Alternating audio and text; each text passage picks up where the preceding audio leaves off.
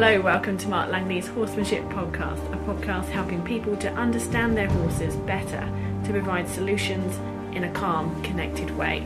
I'm Jenny Barnes. And I'm Mark Langley.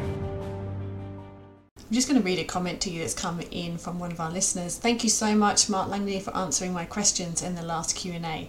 All your videos and your answer sessions are incredibly helpful. I'm so grateful for your gentleness, kindness, knowledge and experience. The membership here is quite an amazing gift. That's from Taser. So thank you, Taser. It's lovely to hear that feedback from you.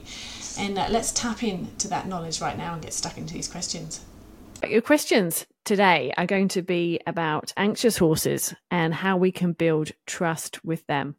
First question for you is from Emmeline, one of our online members.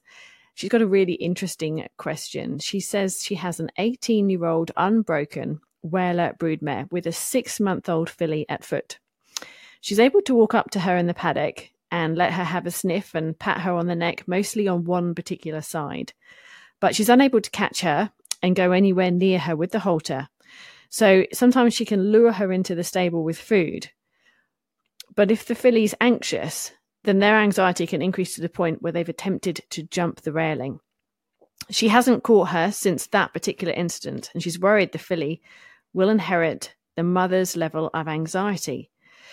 Should she wait until the filly has been weaned, or should she keep working and walking up to in the paddock with the halter where she feels more confident? It's certainly a tough one, Emmeline, with that, you know, with when you've got a really sort of, sort of wild mother and then having the filly at foot will take that fear of people, you know, herself. She'll take that fear of people on. So yes, you're correct by going out in the paddock to make some contact, you know, touch and go, walk away, just show that you know threat. I think trying to process to proceed and catch the mare whilst the filly's on around her would be a little dangerous in the sense of stressing the mother and the filly out together too much would certainly put a stronger fear in the filly. So keep doing what you're doing by going out in the paddock, because and just before I go further with that, there's probably a reason that the mare's better out in the paddock is because it goes back to the principle is when the back door's open, you're more confident. So in a paddock, when a horse has got that freedom to run away and room around them, then obviously there's the possibility that horse could be more curious and feel a little safer.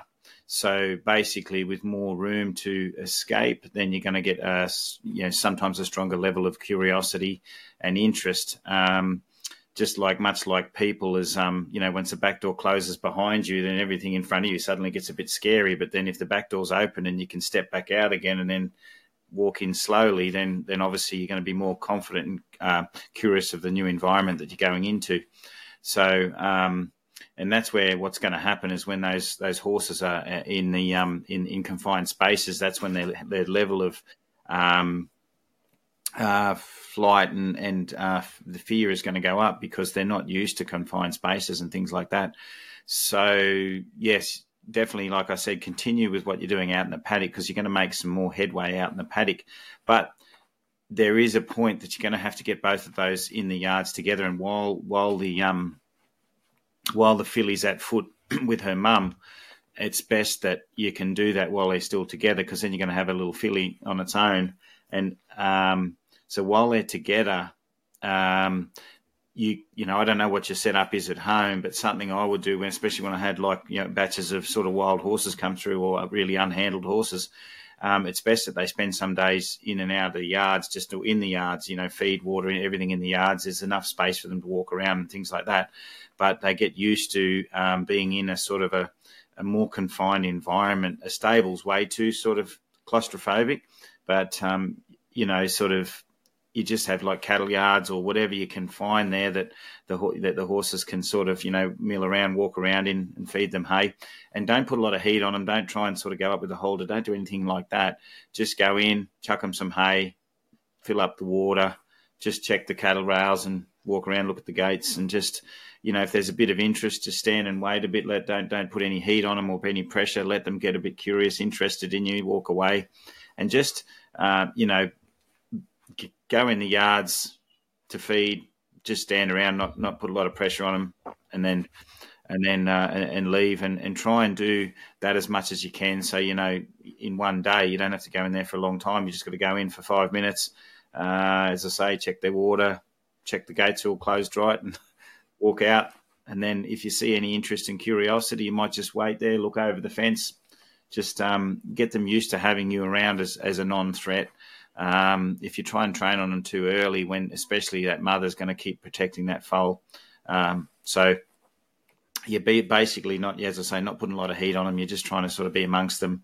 And you get in, get out. If you put too much on, obviously I know what's going to happen. They're going to crash into rails and try and jump fences and stuff like that. So, and just spend some time doing that. And if you've got a little turnout paddock that doesn't have a lot of feed in it, they're going to be more interested in coming in for the hay and the water. So the water's in the yards, the hay's in the yards. They got to come in for that, for that good, that stuff that they need. And so you lock them up for a while, you get in and out, and you have a turnout paddock, and they go in so that you don't, so they've got a bit of respite from that, confined space. So, at night time they can turn out and come back in the yards in the daytime, and, just have a bit of a routine that they get used to, coming and being around people, eating and that sort of thing. And when you think, they're getting a little softer, then you might be able to sort of do a bit of approach and retreat with them. And start sort of making some headway then, but just let them get used to that sort of stuff first. So that point though that she raised, could that anxiety be passed on to her foal? What can you just comment on that? Yeah, basically, monkey see, monkey do. So, sometimes we've had horses here that we've sort of had a wary mother but a curious foal. But the mother is sort of only away over there. She doesn't just always take them off. But when you've got a very flighty mother, and that mother sort of sees a human and starts to crash around the yards and stuff like that, then that intense fear gets put into the foal as well. So then they see us as the same threat as the mother does. I mean, oftentimes you can still have even if the foal had a little bit of worry in it when they're weaned, you can sort of get going when they're young and still make some headway. But the less traumatic experiences or the less things that happen around people that foal is exposed to, the better. So, that's why you wouldn't be trying to catch the mum and letting the mum stress, and then the foal stresses, and then, definitely the foal's just going to take on all that information, and then will be the big red flag every time we're near it.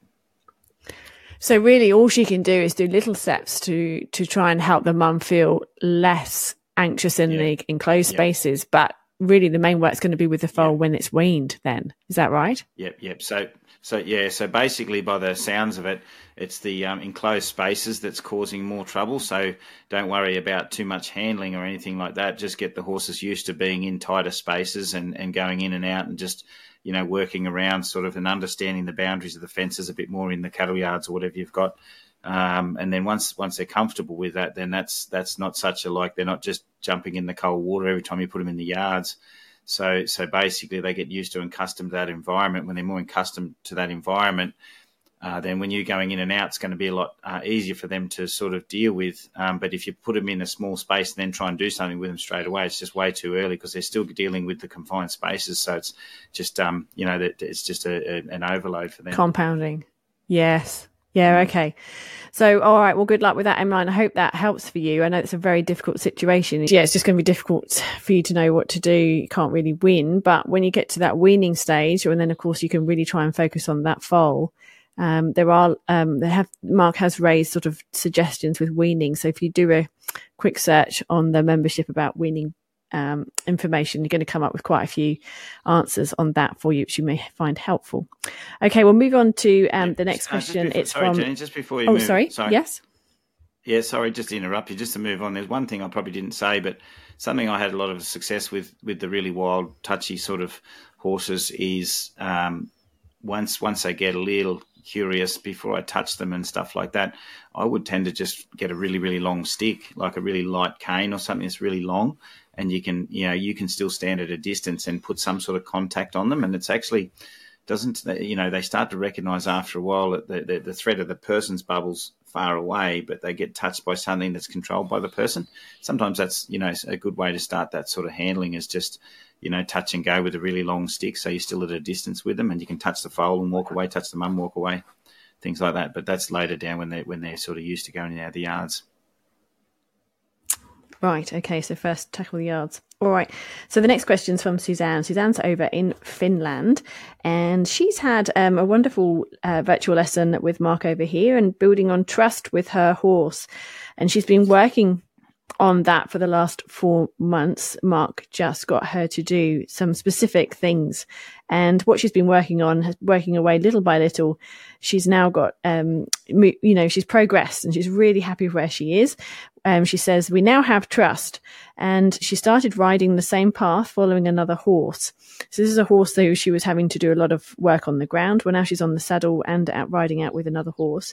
She doesn't put a lot of pressure on her gelding now, and she's very determined they will succeed. And her horse has been great. She rides for about 5 minutes and then she jumps off and walks the rest of the way. She likes to quit when everything is going great.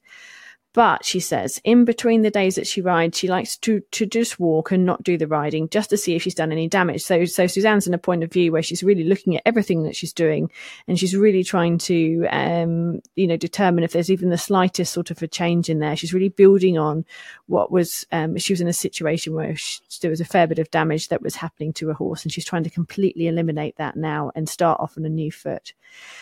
So what she's found, though, is she was surprised to learn that the damage and the trust had happened. And, because he obviously got a little bit nervous riding with this other horse. So she'd like to know, how does she now go about riding away, still building trust instead of taking it away? She's riding in a halter and she has contact with the reins, but she feels that horse seems more proud and is not very tense. So the horse is coping to an extent. Okay. So I guess remembering the lesson that we had, I remember the horse had a hard eye towards people and not really connected, and it's sort of, there's a bit of history in there where the horse is kind of, it was kind of shutting you out a little bit. So it's good that you've made a good connection and the horse trusts you more, and there's a softness in the horse that's coming through with you. But in the long term, the hardest thing.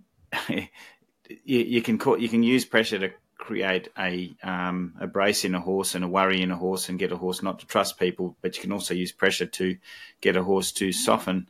So I'm thinking by what you're saying is there's a point now that you have to up the understanding of your horse and create a little bit more pressure in the learning. I think if you work too long on just relying on, I hope my horse feels good and all the time, and working under a certain level, then sometimes you may not put enough pressure on to get a kind of clear change in a horse, like a really good change of thought or something like that.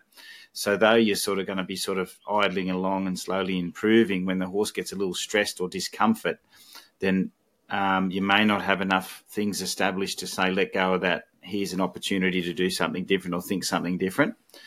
So, and I've met a lot of horses that people have sort of got a bit of a connection with, everything's going kind of good, but then all of a sudden they sort of like, my horse gets stressed or it gets anxious and it won't let go of it and stuff like that.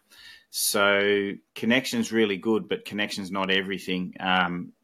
We have to have the horse, we have to empower our horses to think through situations a little bit better. So what I'm thinking is you have to look at all the things that you're doing with your horse before you ride out, and things like that, and how well it's doing them. Is the horse really soft when it backs up? Is it kind of like letting go of a forward thought? Is it just kind of backing up? When I squeeze it with my legs, is it walking forward? Is it comfortable with my legs, or is it just kind of wandering along, sort of half thinking about the legs but half not? When I use my legs. So, is it thinking left? Is it thinking right in the reins? If I take the reins a little faster and do a faster turn, is it okay with that extra rein speed? Can I wake it up a little bit, trot it up a little bit, a little faster? Can I slow it down a little faster? things like that, I think you've got to start to look at now that the horse is comfortable with pressure and comfortable with more stimulant. Because what happens when you're out on a ride with other horses, things go on, then there's more stimulant that the horse has to cope with. And if the things that you're doing with your horse are still not quite right, or the horse doesn't quite understand them, then it becomes like an overload of pressure, and then they can start to resent pressure because they didn't quite understand it and it made them worried, and then we can't help them. So I think you're on the right path, but by the sounds of it, you need to sort of step up a little bit with your horse and start to sort of, confidence is important, but confidence comes through a horse dealing with a little bit of conflict and softening. So if there's a little bit of a conflict, you can help the horse through a good idea, not just through sort of going, oh, we're steady, let's connect, and things like that. So basically, if the horse sees something that worries it on a trail, you can pick up a left rein, and the horse stops thinking that and thinks left and lets go of that thought. Then it feels good. So then the rein made it feel good. So yeah, I'd go back and address everything that you're doing, the basic things like the leg aids, the rein aids, all that sort of stuff, and see if the horse is really comfortable with that, because it might like the walks that you do and the trust building walks, but then it might still be not so sure about all the things that you're asking it with the reins and stuff under saddle. So then it's going to be like it's going to get resentful of the riding because it's left a bit stressed, and it's going to get more confidence with the other horses. So the other horses are going to carry its confidence, and then all you can rely on is sort of stopping and sort of connecting with it. So yeah, do a lot of the, go through all the things that you're doing with your horse currently, or the things that you're using, the tools, work out how well they work, how responsive they are. If you change it, because I have a feeling as well, like it's very common that people get in a bit of a rhythm and they stay in the same rhythm, and the horse gets used to that rhythm. And then when we're out on a trail ride, that rhythm changes, the way we pick up the reins, the way we ride, everything's a bit different. So then the horse goes, hang on a minute, I'm just used to this steady, nice asking. And when I try a little bit, the person rewards me all the time. And now the rhythm's changed. So yeah, I think it's time to step up a little bit, help the horse through with pressure a bit more, see what you get from that. But pressure has to obviously make a change of thought in the horse. It can't just kind of move away from pressure, because I think that horse is resentful in the past because it only moved away from pressure. The pressure didn't actually get it to let go of something. It just, thought about the pressure and thought, how can I remove myself from the pressure? So, yeah, I know that's probably going to confuse you a little bit, but I think at this stage, it's okay to put a little bit of pressure on, as long as you can get the horse to soften and be okay with that pressure. It's when you don't put enough on and then they're under pressure and there's a bit of confusion out on rides that they'll start to worry. Wonderful. Okay, the next question is from Lynn, and it's about riding as well. She has a quiet, gentle horse who has more woe than go, but gets reactionary very quickly in unfamiliar locations. Her question is, what part of his education is he missing? So she'd just like to know what else she could be working on to help with this. Yeah, most of the horses that I come across at clinics that have more woe than go, don't cope with pressure very well. So they're kind of subdued. It's like a person that's very quiet, sits in the corner, then someone sort of, stresses them enough and they explode and shout. They internalize a little bit. So when you internalize, your anxiety's staying in there, and you just go quiet, and you don't make a lot of big decisions. And the horses do that a little bit. You get a horse that, I feel sorry for some of those sort of subdued, sort of passive sort of horses, because a lot of times, I've heard that many people come to clinics say, oh, the person who trained it or the horse breaker said, that horse needs spurs because it's lazy. And I'm like, I've heard that so many times, and all I've seen is a horse that's just subdued and very cautious, and doesn't make big decisions like the leader horse that goes, yeah, I can cross that paddock fine. I'm fine. I can cope through these situations and lead. Where you get the other horse that goes, I'm just happy if someone else led me across the paddock, because I don't really want to make that big decision myself. And there's monsters out there that might get me. So what I try and imagine to people, I say, I set up an imaginary sort of thing for people where I say, okay, so it'd be different sort of, think of it like this, like, I guess if people were training in the military or something like that, you learn how to shoot straight. Say if you you learn how to shoot first, you learn how to clean your rifle, you learn how to load it, you do everything like that. And then you're learning how to shoot, and you start to shoot well, you start to shoot accurate. And then, but by the end of a certain amount of training, you're going to be shooting accurately with, people shooting back at you, and lots of shouting and lots of noise, and everything's in your face, like very intense. And you still got to maintain a certain level of composure and still shoot just as accurately you were shooting when you're in the quiet, on the rifle range with your earmuffs on.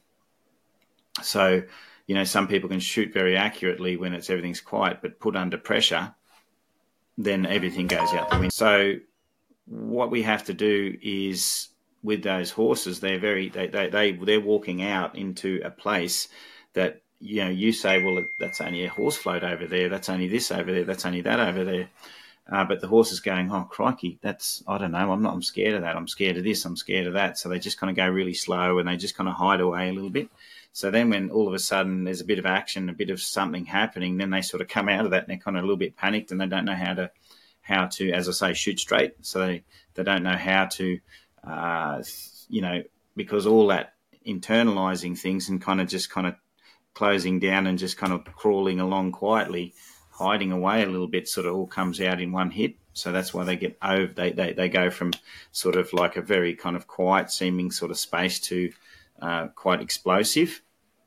Whereas the horses that are kind of up there in the green zone, like flicking ears, checking things out, walking around, they're already up there in that sort of state, and they're aware, and they sort of they also, what they're doing is, as the anxiety's going in, they're tipping it out, because they're constantly making decisions, thinking about things, bowing around a puddle that they sort of weren't sure about. So they're constantly doing things to regulate their anxiety because their mind's free and their body's free.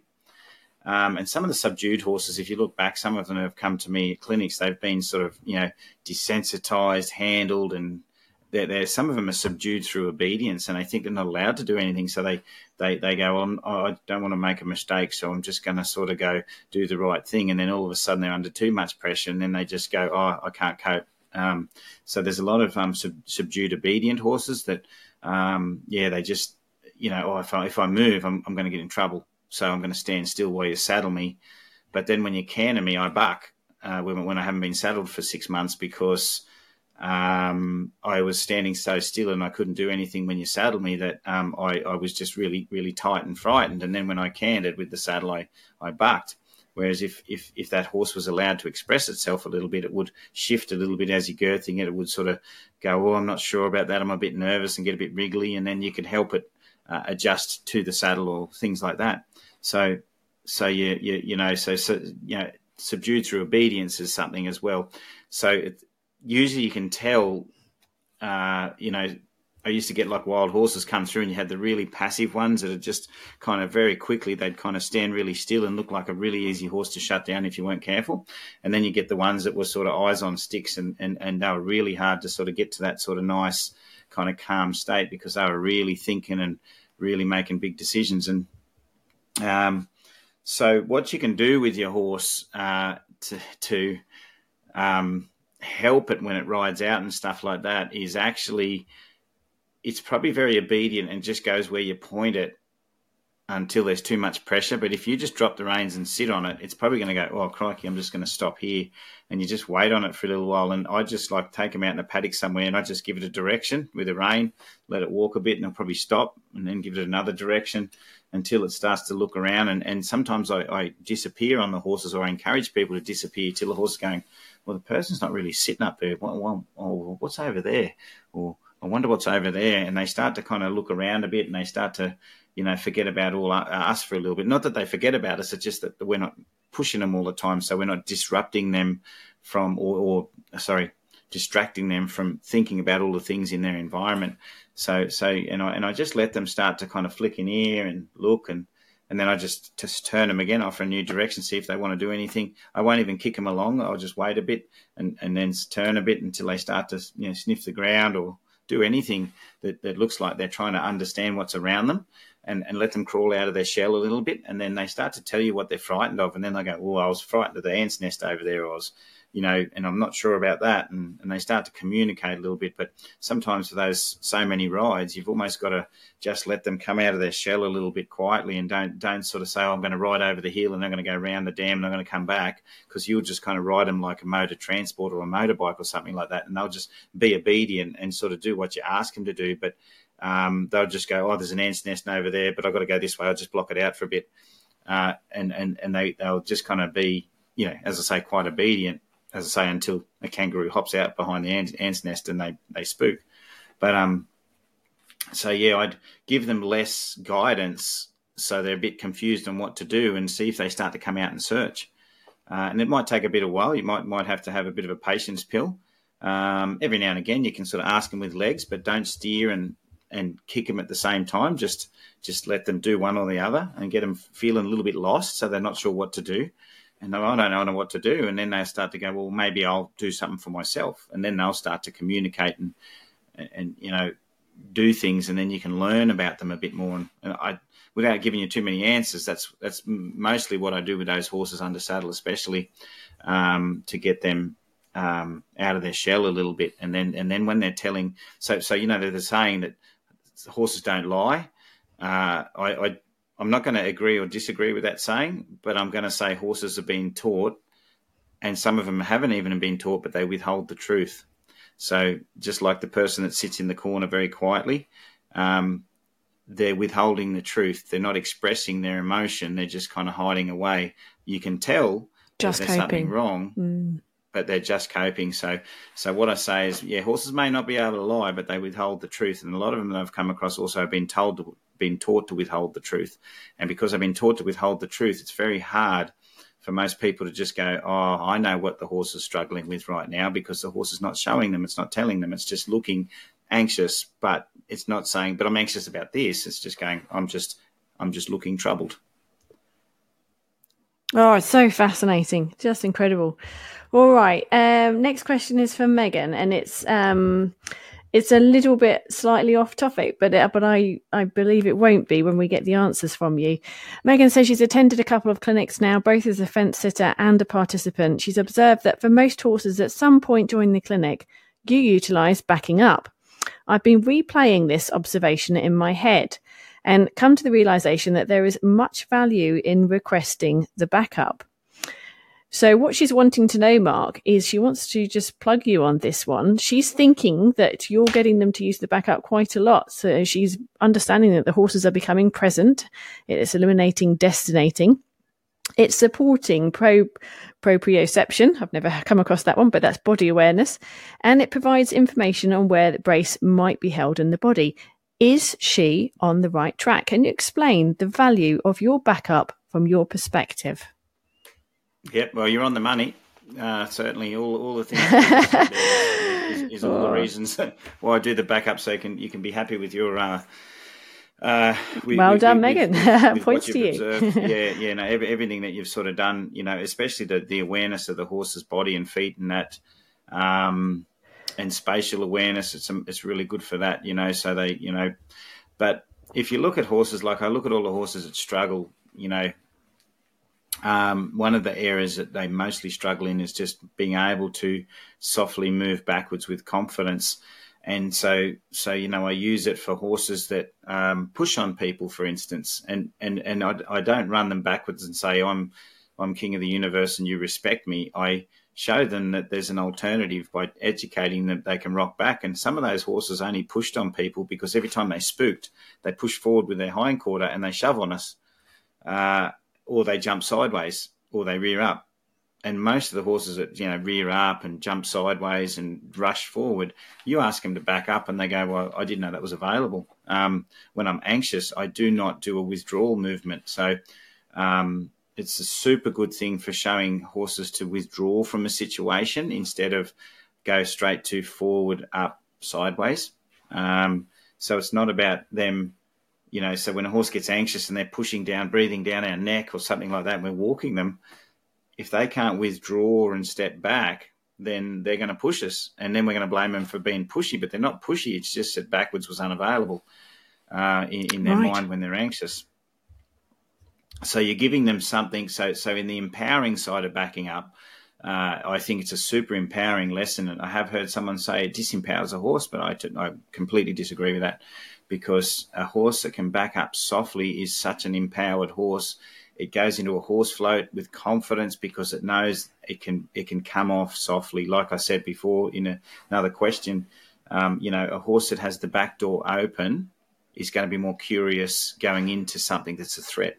Okay, so if a horse is going into a straight load horse float and it's not very good at backing, it's think it's going in there to die because it's going to trap itself in there. So, in that respect, if a horse knows it can withdraw softly, then it's going to back out softly instead of suddenly get in there and just jump out of the float backwards. Because if you look at horses that jump out of horse floats, for instance, they jump out, but you ask them to back up soft and they're like, oh, I don't really know how to back up soft. I was bolting in reverse, but it was more of a leap than anything else. It was just a leap of faith outside. But you offer that horse a good backup, and the next time you teach it to load, it might think about more unloading softer. So you'd never put a horse in a float if you haven't backed it. And I know in America, a lot of people use step-up floats and they turn them around and walk them off. But in Australia and Europe, we use a lot of straight-load floats. And it's a must-have that the horse does not go in that float until you've got a reasonable backup on it, because you're just setting it up for a trap.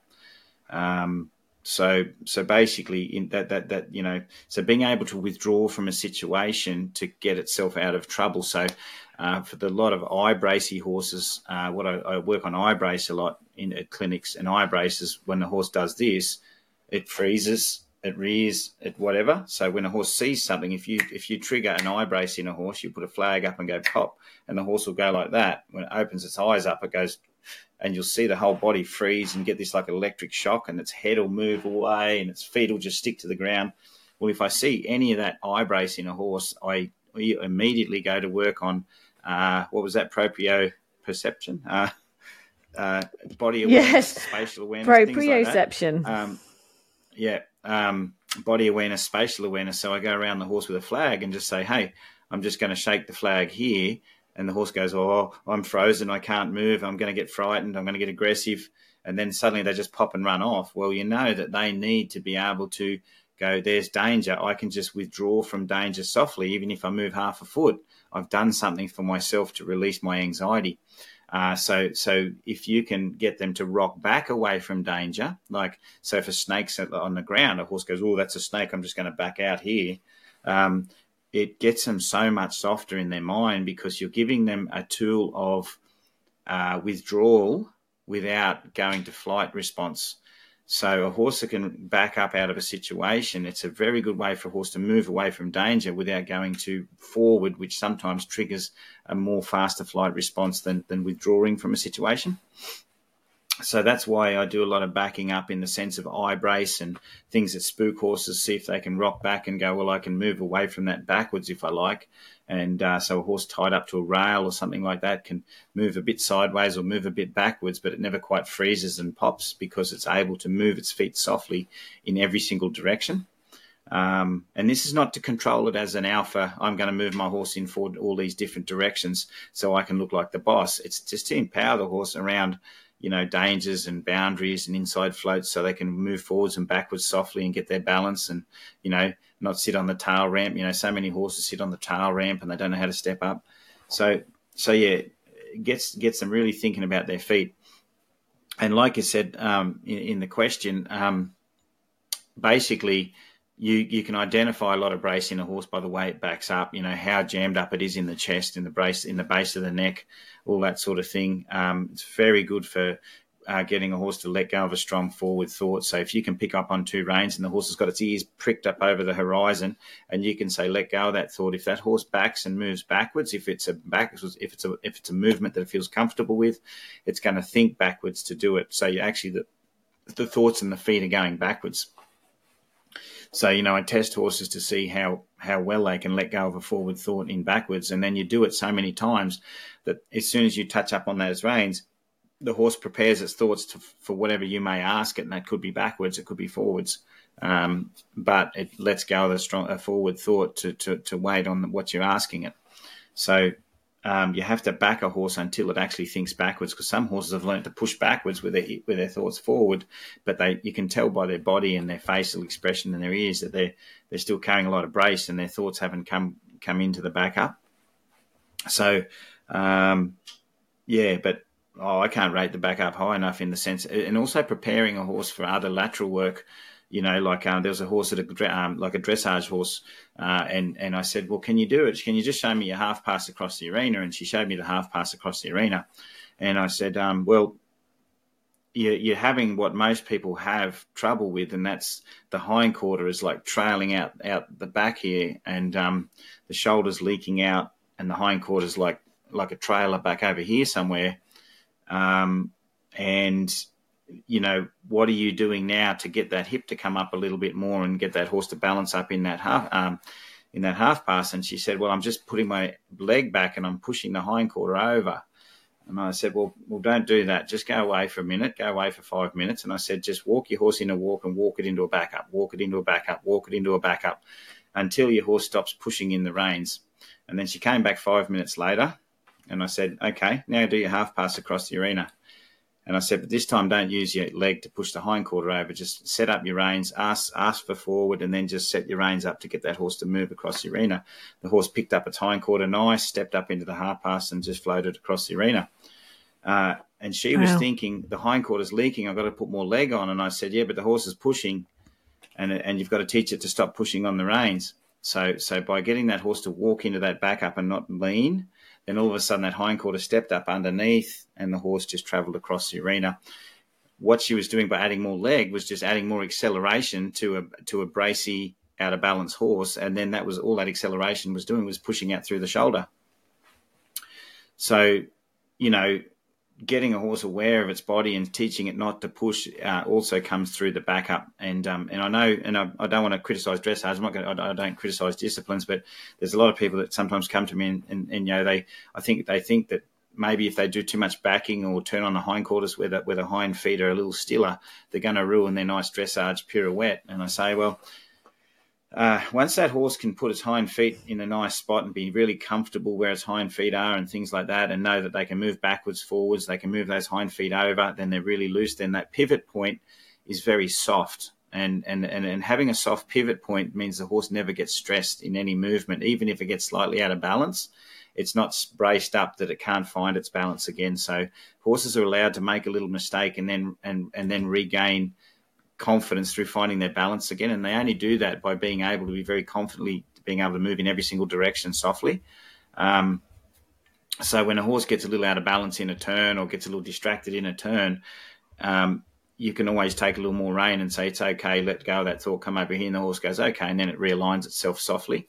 So basically in like a pirouette or something like that, I say to someone, well, if your horse can back up really nice and back up and do a turn on the hindquarter from a backup and things like that, then later on when you want a pirouette, you're going to ride that horse into a pirouette, not hold it back in a pirouette because the horse is just pushing like a bulldozer. So, later on you can create a forward pirouette if you want. Doesn't matter. But once that horse is comfortable at rocking back, then that supporting rein that you need to use later on in certain advanced moves can sort of work to its true ability to get that horse to rock back, collect more, all that sort of stuff, because of the availability of easy reverse and confidence with movement in the feet. So I've gone a bit off track there, but I just thought I'd sort of, why it's so important. And you've got to remember with a backup, it's a 2-beat rhythm. It's like a walking rhythm of a trot. So it's a 2-beat rhythm. So a trot's a 2-beat diagonal rhythm. So front, left, right, hind in sequence, like a diagonal like that. Mm. So basically, but it doesn't look like a trot because it's not bouncy. It's just in a flowy sort of rhythm. So, and a lot of horses you see, they don't even know how to do a 2-beat rhythm. So you might back up thinking I've got a hind foot here, but it's not, because the front is running late in the backup a lot because they're pushing off their front feet. So you got to address that, and until that's right, then you don't have a good backup. And It's a lot. It's a lot to take in there, Mark. If anyone's really interested in the backup and sort of perfecting it, of course, there are a ton of videos on the backup on the membership, which you can access, of course, with everything else. So, from all of that extensive answer you've given us there, I hope that shed some light for you, Megan. But obviously, Mark, you're helping horses to have a far more elastic sort of thought frame.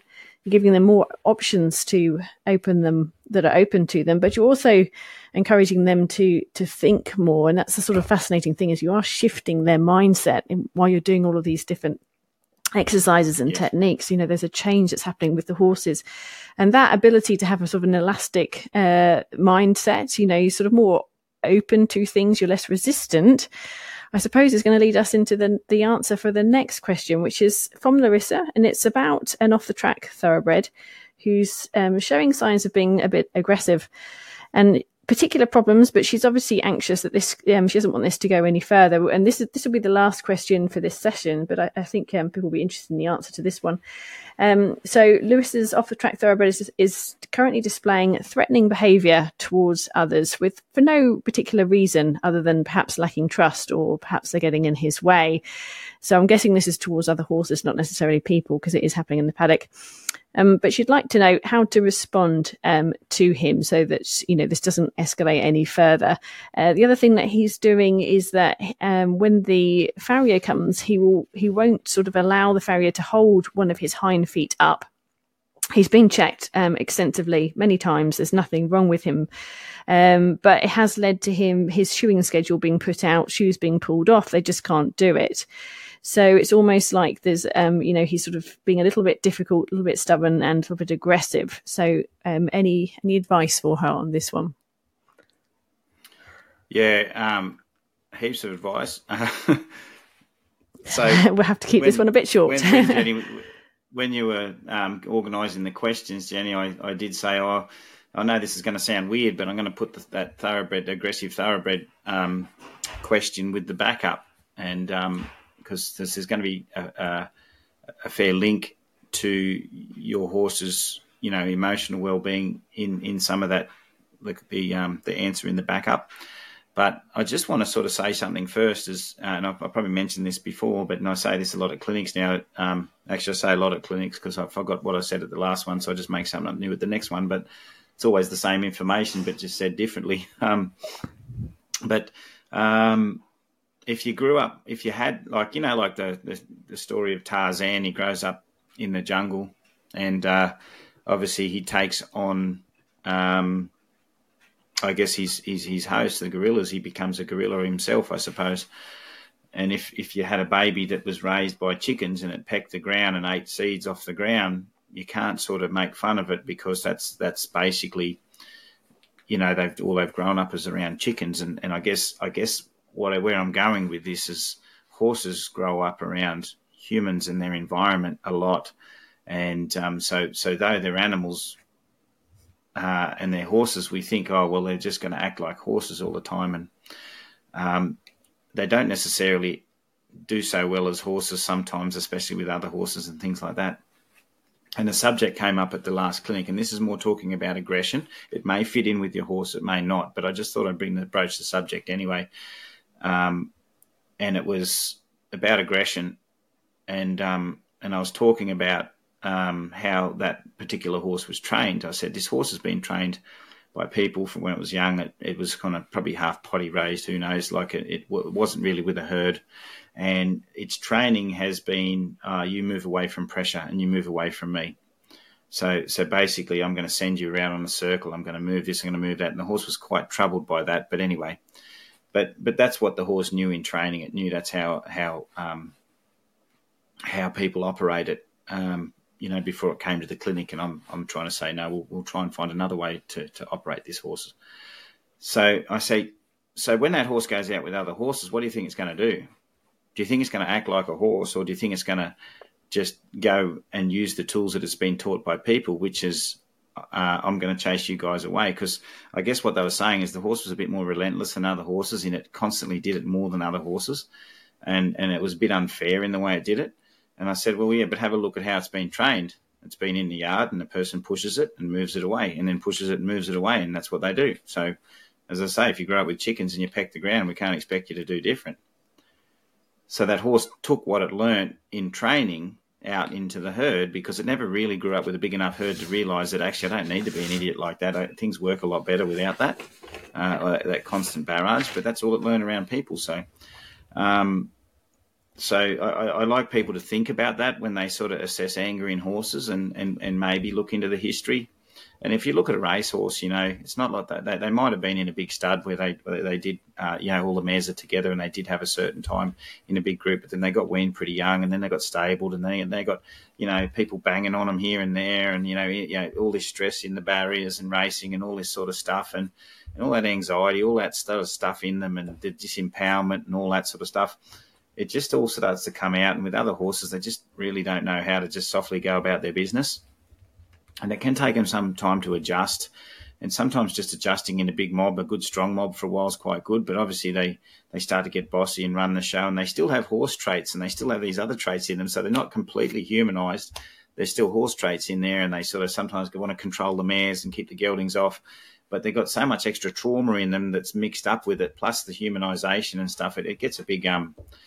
it's a bit tough on them. And I think when we see aggression, it's very easy for us as people to go, oh, that's an aggressive horse. I don't like the way that horse treats other horses. But it's like, well, a horse is more like a mixed up kid. You just got to kind of maybe offer it some guidance, and hopefully that guidance will set it up to make better decisions with us and also with the herd. So I just want to make that clear before I sort of go further into to maybe what to do. And I think everyone really should think about that, how we expose our horses to things when they're young, how clear boundaries are we bringing our boundaries to our horses all the time, how are we going to set them up to make good decisions if they didn't have a lot of time growing up in a herd, and then later we're going to expose them to a herd. Have we set them up with the tools that they may need to survive comfortably in a herd, or have we just made them traumatic, spoiled horses, or frightened, traumatic horses that bring that fear and trauma to the other horses? Have we set them up really well? But anyway, for your horse, that's the thing we want to sort of work on. So the reason I was linking it firstly to the backup is if you look at most horses, thoroughbreds I get that come to clinics, if you kind of put a bit of like worry in front of them or something, like a flag, waved a flag in front of them or something like that, they go like this and they just kind of want to run off, or they just freeze. But if you said, hey, rock back, they go, I don't know how to withdraw. So when you do a backup lesson to eyes, like this is more of an eye thing. When a horse sees something, you can back off. So when you're around food, if you've got a food bucket and you say, hey, back off, the horse can back away. When they know that's available, it softens them up so much emotionally. And I've seen aggressive horses suddenly go, oh, I was disempowered and all I knew was how to lunge. But now I know how to withdraw out of a situation. I can do something different. So I think around people, especially like you talked about being around kids and things like that, you really want a horse that can just withdraw out of a situation, withdraw out of a horse float softly, things like that. So there's just not this big lunging forward option when it gets angry or anxious or things like that. So something on the ground that you do is I could be completely neutral. I stand quietly. I don't chase him with my energy, but I'll just stand quietly and I'll just shake the flag in a way and just keep moving it around and shaking it till the horse actually goes, I'm going to back up. If the horse just runs off to the side, I'll just block it and say, try again, back up, until I can put the flag anywhere around the horse's chest, up in the air, shake it, and the horse just goes, I'm just going to withdraw a bit. And you watch them, once they can get that backward into their mind and body and they can withdraw out of worry, they just go, oh, thank God for that. And then all of a sudden the worry in the flag is not so much worrying anymore, and they don't get the hard, aggressive eye, like I got to fight it because I'm backed in a corner. Because a lot of horses just fight things that they don't understand because they don't know. They can just gently withdraw and create a distance from it. And I guess that's the key too, before I go too far, is creating a distance. So basically, a lot of people push their energy into the horse and it kind of looks like the horse and the person are moving together. And I say, don't do it like that. Just shake the flag, and when the horse withdraws itself, it's created a distance from the danger. And it knows that it can create a distance from what it's not too sure about. So instead of moving towards it with your energy and the flag and just backing it up, which is a lot of cases I see, and that keeps the horse worried. It says, I can't withdraw myself from this situation because the thing that's following me is not getting further away. So when you teach a horse to withdraw from a situation, you shake the flag and you stand dead quiet, and you could be, I don't know, drinking a glass of wine for all I care. It wouldn't really matter. It's not between you and the horse. It's just between the horse and a bit of a danger, like it's something it sees threatening. And you shake it and the horse just rocks back and you go, good, that's good. And then you'll be walking along and you'll stop and you'll shake the flag and the horse will just rock back. And you just do that 50,000 times, just walking around with a lead rope on it. Give it enough room in the lead rope. When you shake the flag, you can rock back and you just stand quietly, not even worried about much. And the horse will start to realise that every time it's a bit concerned about something, it can withdraw in reverse. And you'd be surprised what that does, being able to back away from something that threatens them or some sort of conflict, and just go, oh, I've just done something for myself. And it didn't require fighting and it didn't require running off. So for those horses, I see a lot of softness in just being able to withdraw in reverse to help them. So one, it's going to help you in the yards, things like that. The horse knows how to step back softly, not be as pushy, not just bring its anxiety right up and over the top of the person because, as I say, that withdrawal is not available. So if you get that established, that's going to help a lot. And it's not personal, as I said. If you make it personal, the horse will always stay with a hard eye and you'll have a hard thought and it'll be like me versus you. And it's not me versus you. It's just, can you withdraw away from something you're not sure about?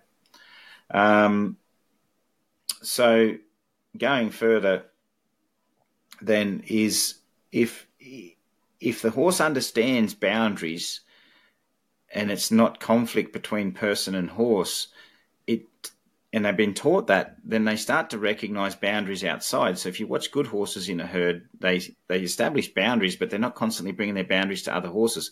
It's usually the horses like the one you're talking about or the ones that have had traumatic experiences in the past. There's obviously still others out there that they've just been like that.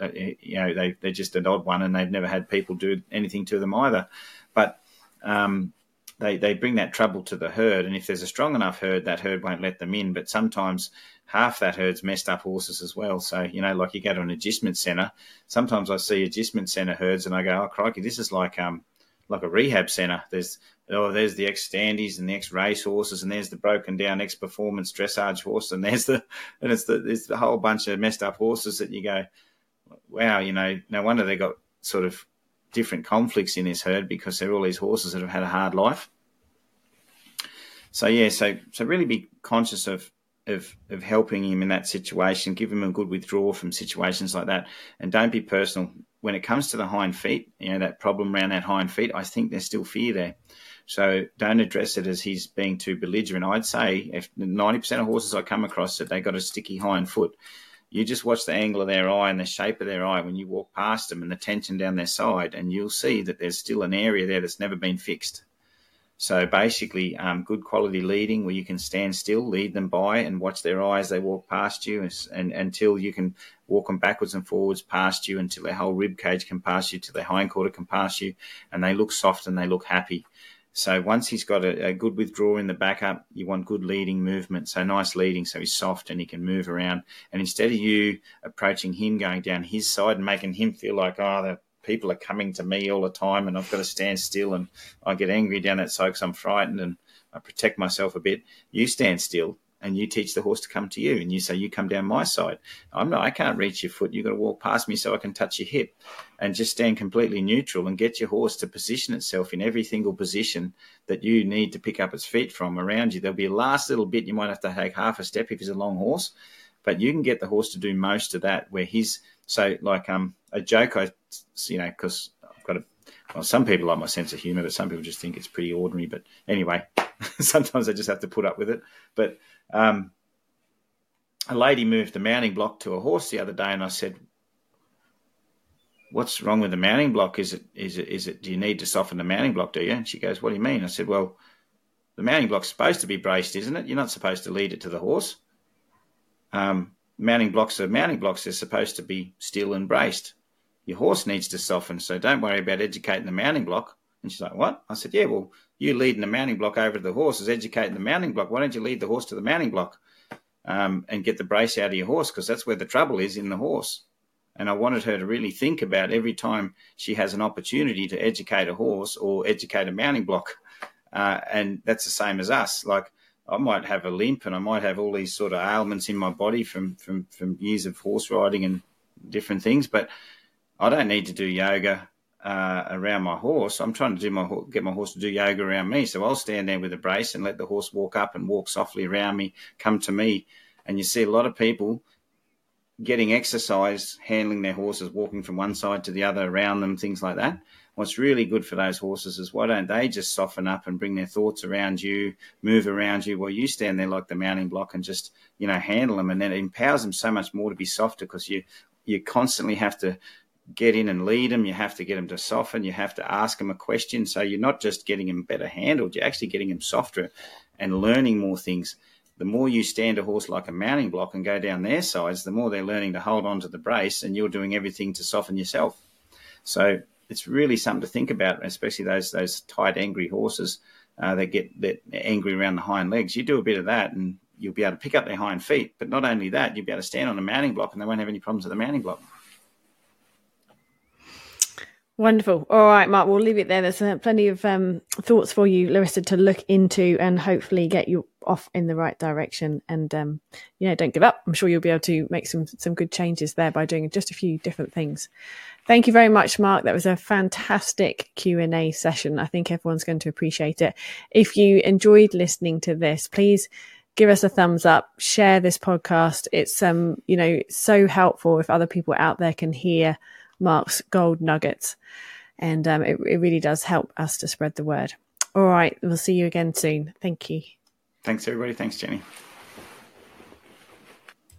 You can learn more from Mark and his approach online through his online training videos. Just search Mark Langley Horsemanship.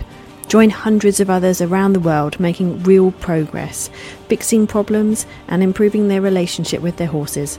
There are now over 500 training videos. Make use of the 7-day free trial and take a look. Membership is just $15 a month and you get to ask Mark a question.